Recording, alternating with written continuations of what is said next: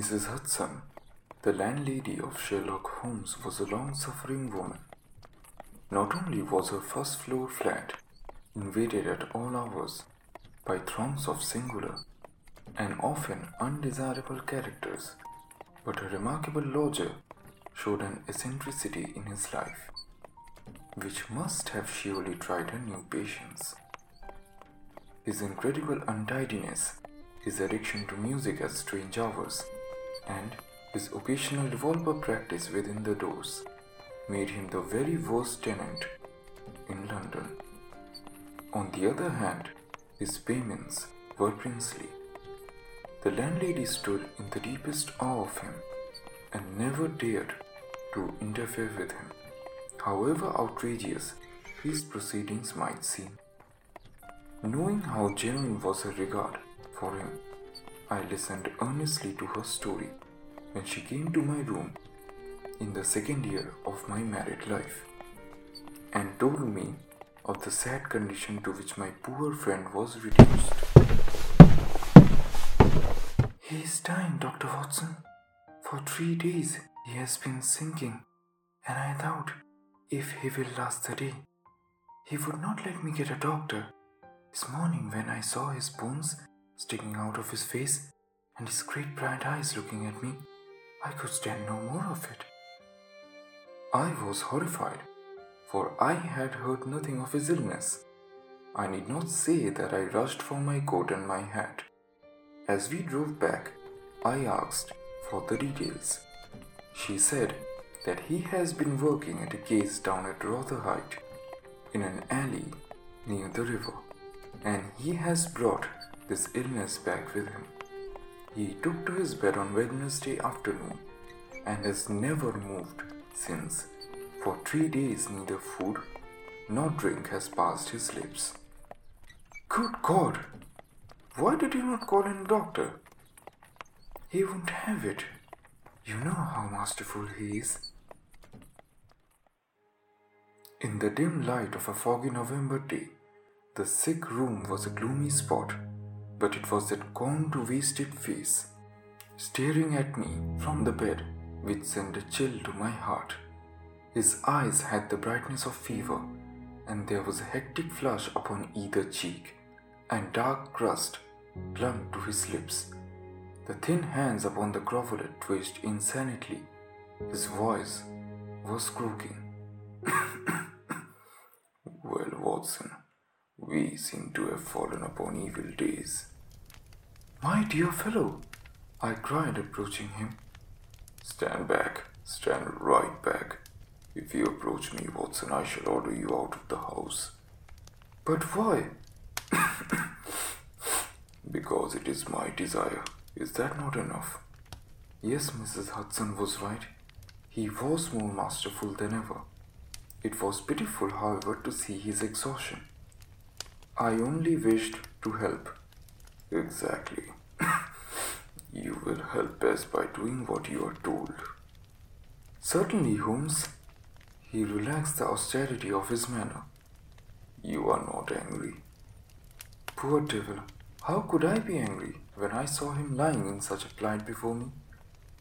"It's for your own sake, Watson, for your own sake." "For my sake?" "I know what is the matter with me. It is a coolie disease from Sumatra. The Dutch know more about them, we do. They have made little of it to date." He spoke now with a feverish energy. "Contagious by touch, Watson. That's it, by touch. Keep your distance and all is well." Good heavens, Holmes! Do you suppose that such a consideration weighs with me for an instant? It would not affect me in case of a stranger. Do you imagine it would prevent me from doing my duty for so old a friend? Again I advanced, but he repulsed me with a look of furious anger. "If you will stand there, I will talk. If you do not, you must leave the room." I have so deep a respect for the extraordinary qualities of Holmes that I have always deferred to his wishes, even when I least understood them. But now, my professional instincts were aroused, Let him be my master elsewhere. I said, Holmes, you are not for yourself. A sick man is but a child. I will treat you. Whether you like it or not, I will examine your symptoms and treat you for them. He looked at me with venomous eyes.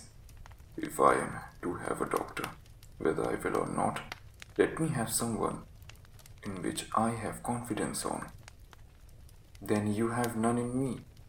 In your friendship, certainly, but facts are facts, Watson. After all, you are only a general practitioner with very limited experience and medical qualification. It is painful to say these things, Watson, but you leave me no choice. Such a remark is unworthy of you, Holmes. It shows me very clearly that the state of your own nerves. But if you have no confidence in me, I would not intrude my services. Let me bring Sir Jasper Meek or someone else. But if you think that I am going to stand here and watch you die, it's not going to happen. You mean well, Watson. Shall I demonstrate your own ignorance? What do you know, prey of Tabanoli fever? What do you know of the Black Formosa corruption? I have heard neither of them. There are many problems of disease, many strange pathological possibilities in the East, Watson. He paused after each sentence to collect his falling strength. I have learned so much during some recent researches which have a medico-criminal aspect. It was in the course of them that I contracted this complaint. Possibly not, but I happen to know that Dr. Ainstree, the greatest living authority upon tropical disease, is now in London. All remonstrance is useless, Holmes. I am going this instant to fetch him. I turned resolutely to door. Never I had such a shock. In an instant, with a tiger spring, the dying man had intercepted me. I heard the sharp snap of a twisted key. The next moment, he had staggered back to his bed, exhausted.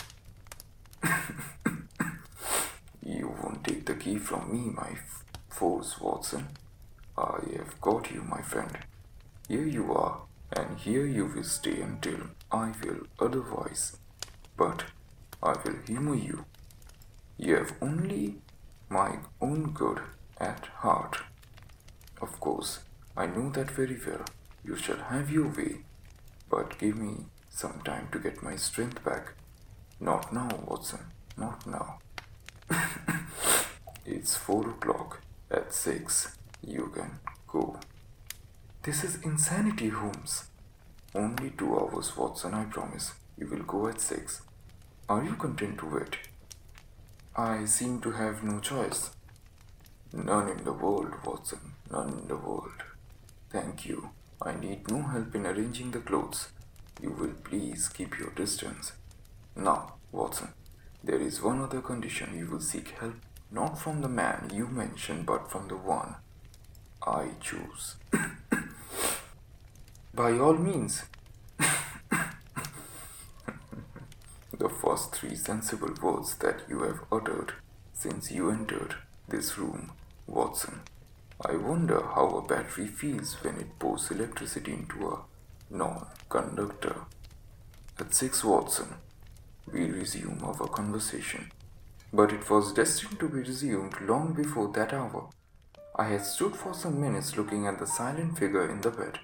His face was almost covered by clothes and he appeared to be asleep.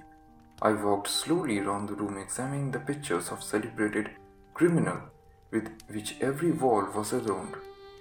Finally, I came to the mantelpiece. The litter of pipes, tobacco pouches, syringes, penknives, revolver cartridges, and other debris was scattered over it. In the midst of these was a small black and white ivory box. I stretched out my hand to examine it more closely when it was a dreadful cry that he gave, a yell which might have been heard down the street.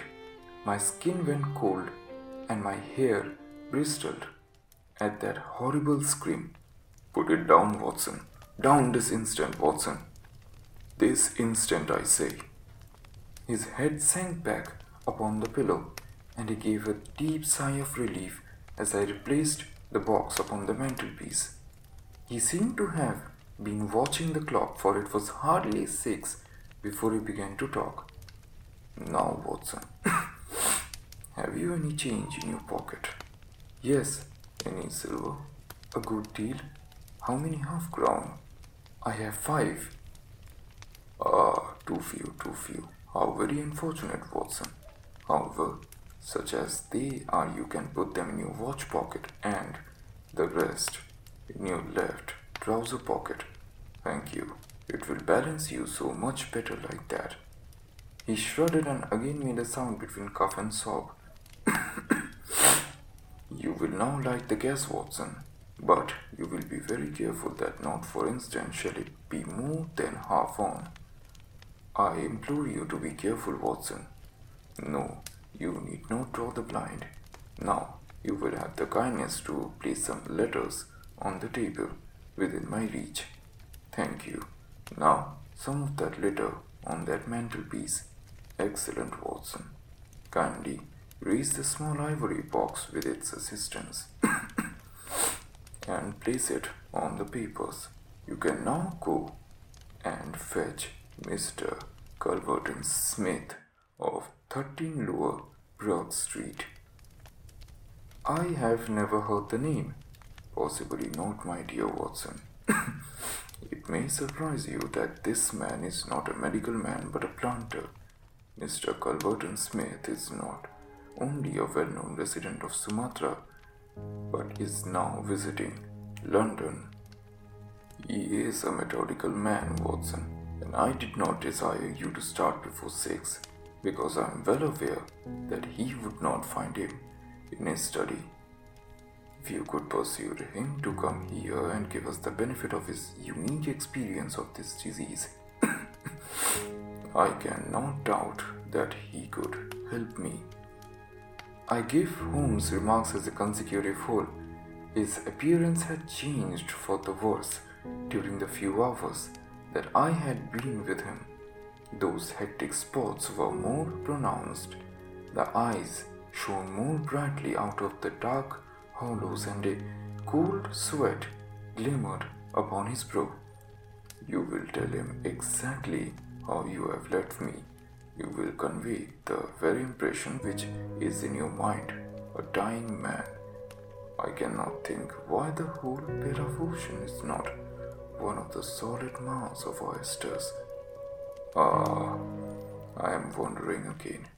What was I saying, Watson? My direction to the planter. Yes, I remember. My life depends upon it. Plead with him, Watson.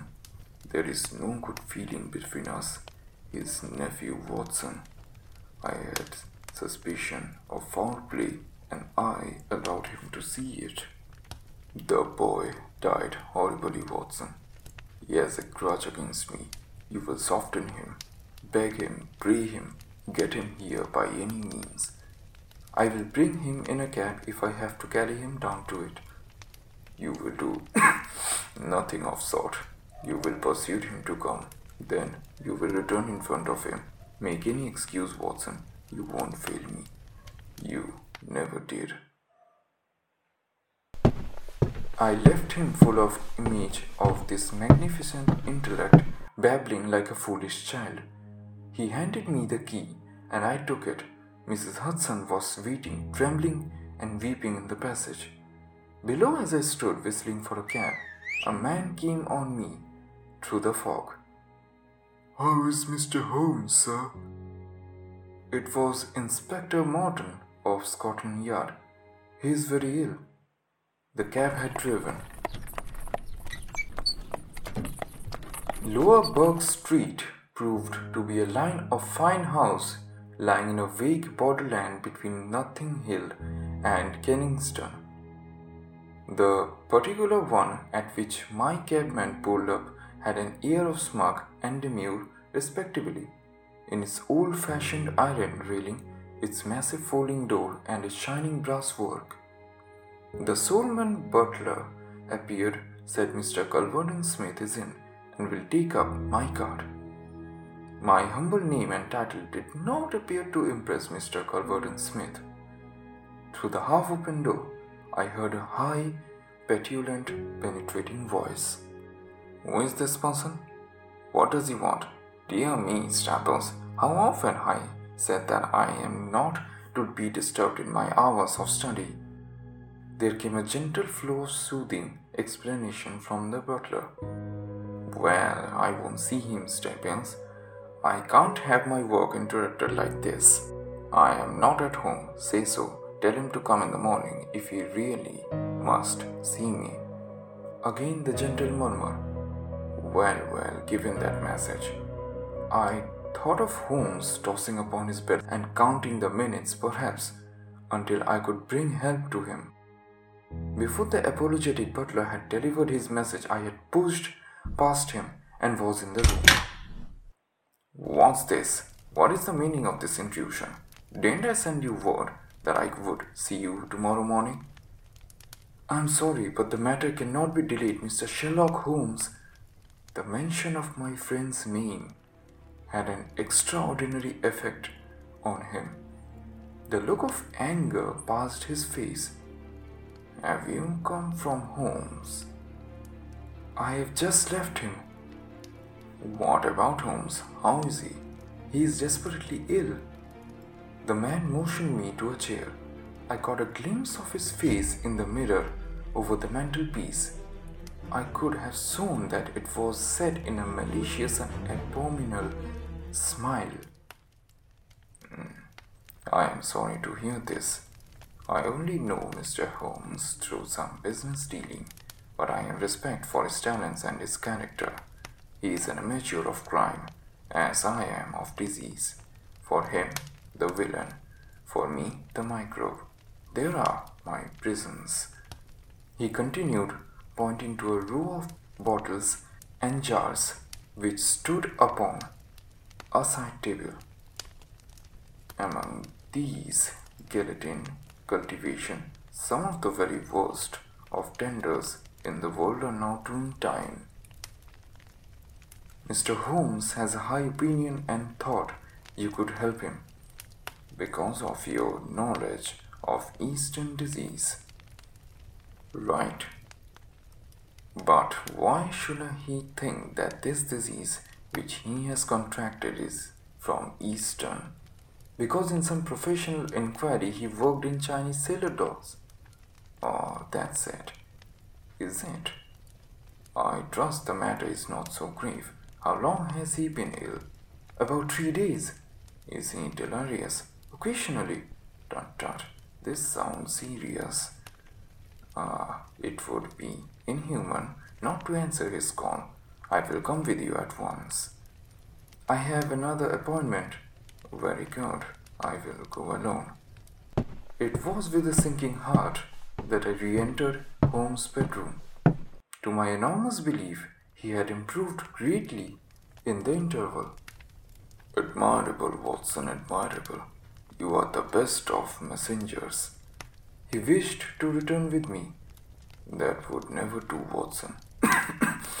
"Did he ask what allied me?" I told him about the Chinese in East End. "Exactly. Well, Watson, you can now disappear from the scene." "I must wait and hear his opinions." "Of course you must, but I have reason to suppose that this opinion would be very much more frank and valuable if he imagines we are alone." "My dear Holmes!" "I fear there is no alternative, Watson. The room does not lend itself to concealment, which is as well as it is less likely to arouse suspicion."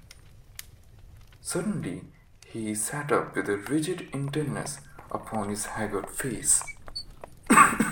"There are wheels, Watson. Quick, don't budge. Whatever happens to you here, don't speak, don't move."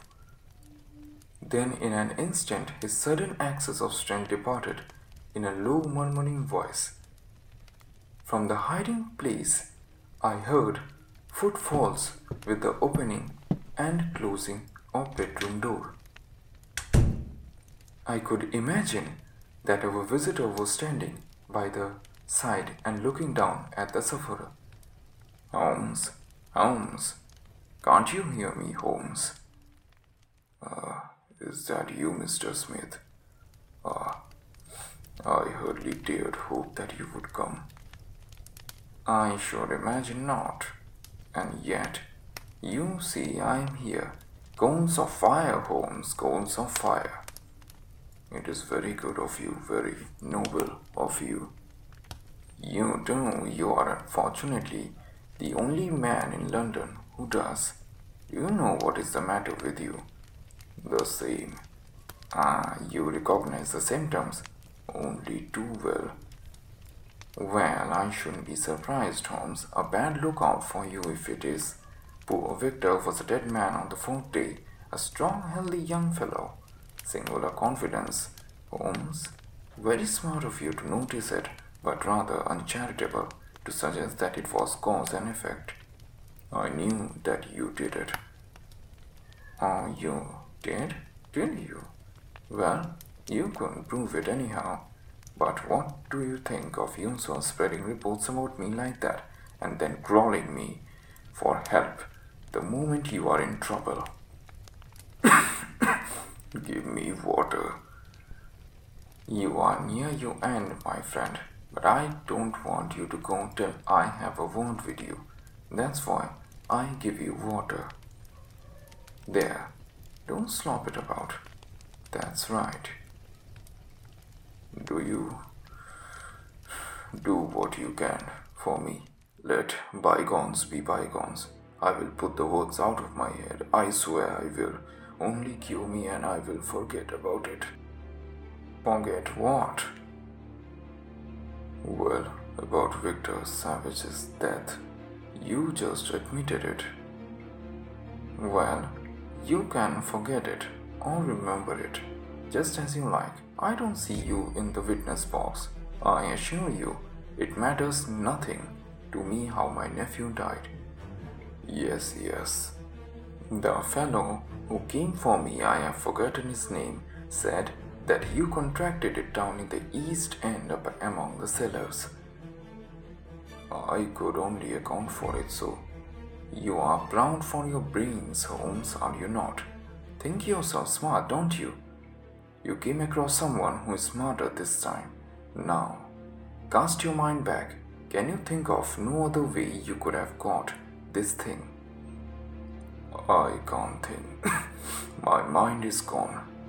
Yes, I will help you. I will help you to understand just where you are and how you got there. Give me something to ease the pain. Painful, is it? Yes, the Goonies used to do something squealing. Take you as cramp, I fancy. Yes, it is cramp. Well, you can hear then. Listen now. Can you remember any unusual incident in your life when all these began? No, nothing. Think again. I am too ill to think. Well then, I will help you. Did anything come by post? By post? Box by chance? I am fainting. I am gone. Listen, Holmes. There was a sound as if he was shaking the dying man, and it was all that I could do to hold myself quiet in my hiding place. You must hear me. You shall hear me. Do you remember an ivory box?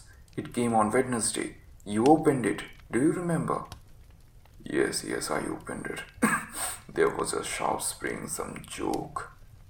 It was no joke, as you will find to your cost. You fool, you would have it, and you have got it. If you had left me alone, I would not have to hurt you. I remember the spring it drew blood. This box. The very one, by George. And it may as well leave the room in my pocket. But you have the truth now, Holmes, and you can die with the knowledge that I killed you.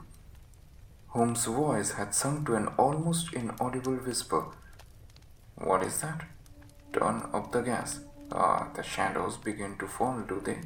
Yes, I will turn it, that I may see you the better. A match and a cigarette.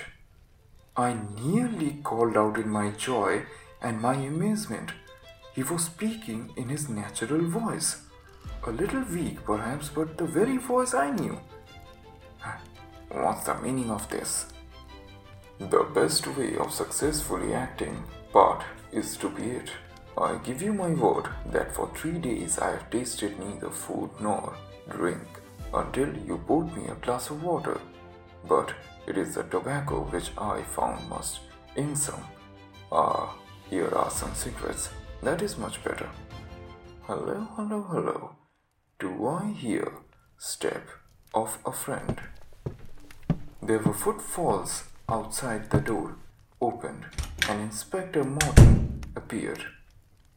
All is in order, and this is you, man. I arrest you on the charge of murdering of one Victor Savage. And you must add of the attempted murder of Sherlock Holmes. By the way, prisoner has a small box in the right-hand pocket. Handle it with care. A nice trap. It will bring you into the dock, Holmes, not me. He asked me to cure him. I was sorry for him and I came. Now he will pretend no doubt that I have said anything which he may invent. You can lie as you like, Holmes. My word is always as good as yours. Good heavens, I have totally forgotten about him. My dear Watson, I owe you 1,000 apologies. To think that I should have overlooked you. I need not introduce you to Mr. Culverton Smith, since I understand that you met somewhat earlier in the evening. Holmes refreshed himself with a glass of claret and some biscuit. Have you the cab below? I will follow you when I am dressed, for I may be of some use at the station. However, as you know, my habits are irregular. It was very essential that I should impress Mrs. Hudson the reality of my condition, since she was to convey it to you. You won't be offended, Watson. But your ghastly face, your appearance. 3 days of absolute fast does not improve one beauty, Watson. With Vaseline upon one's forehead, belladonna in one's eyes, robe over cheekbones, can give a satisfying effect. But why would you not let me come near you, since there was in truth no infection? Can you ask, my dear Watson, do you imagine that I have no respect for your medical talents? Could I fancy that your state of judgment would pass a dying man who half a week had no rise or pulse of temperature? All right, Watson, you must help me on with my coat.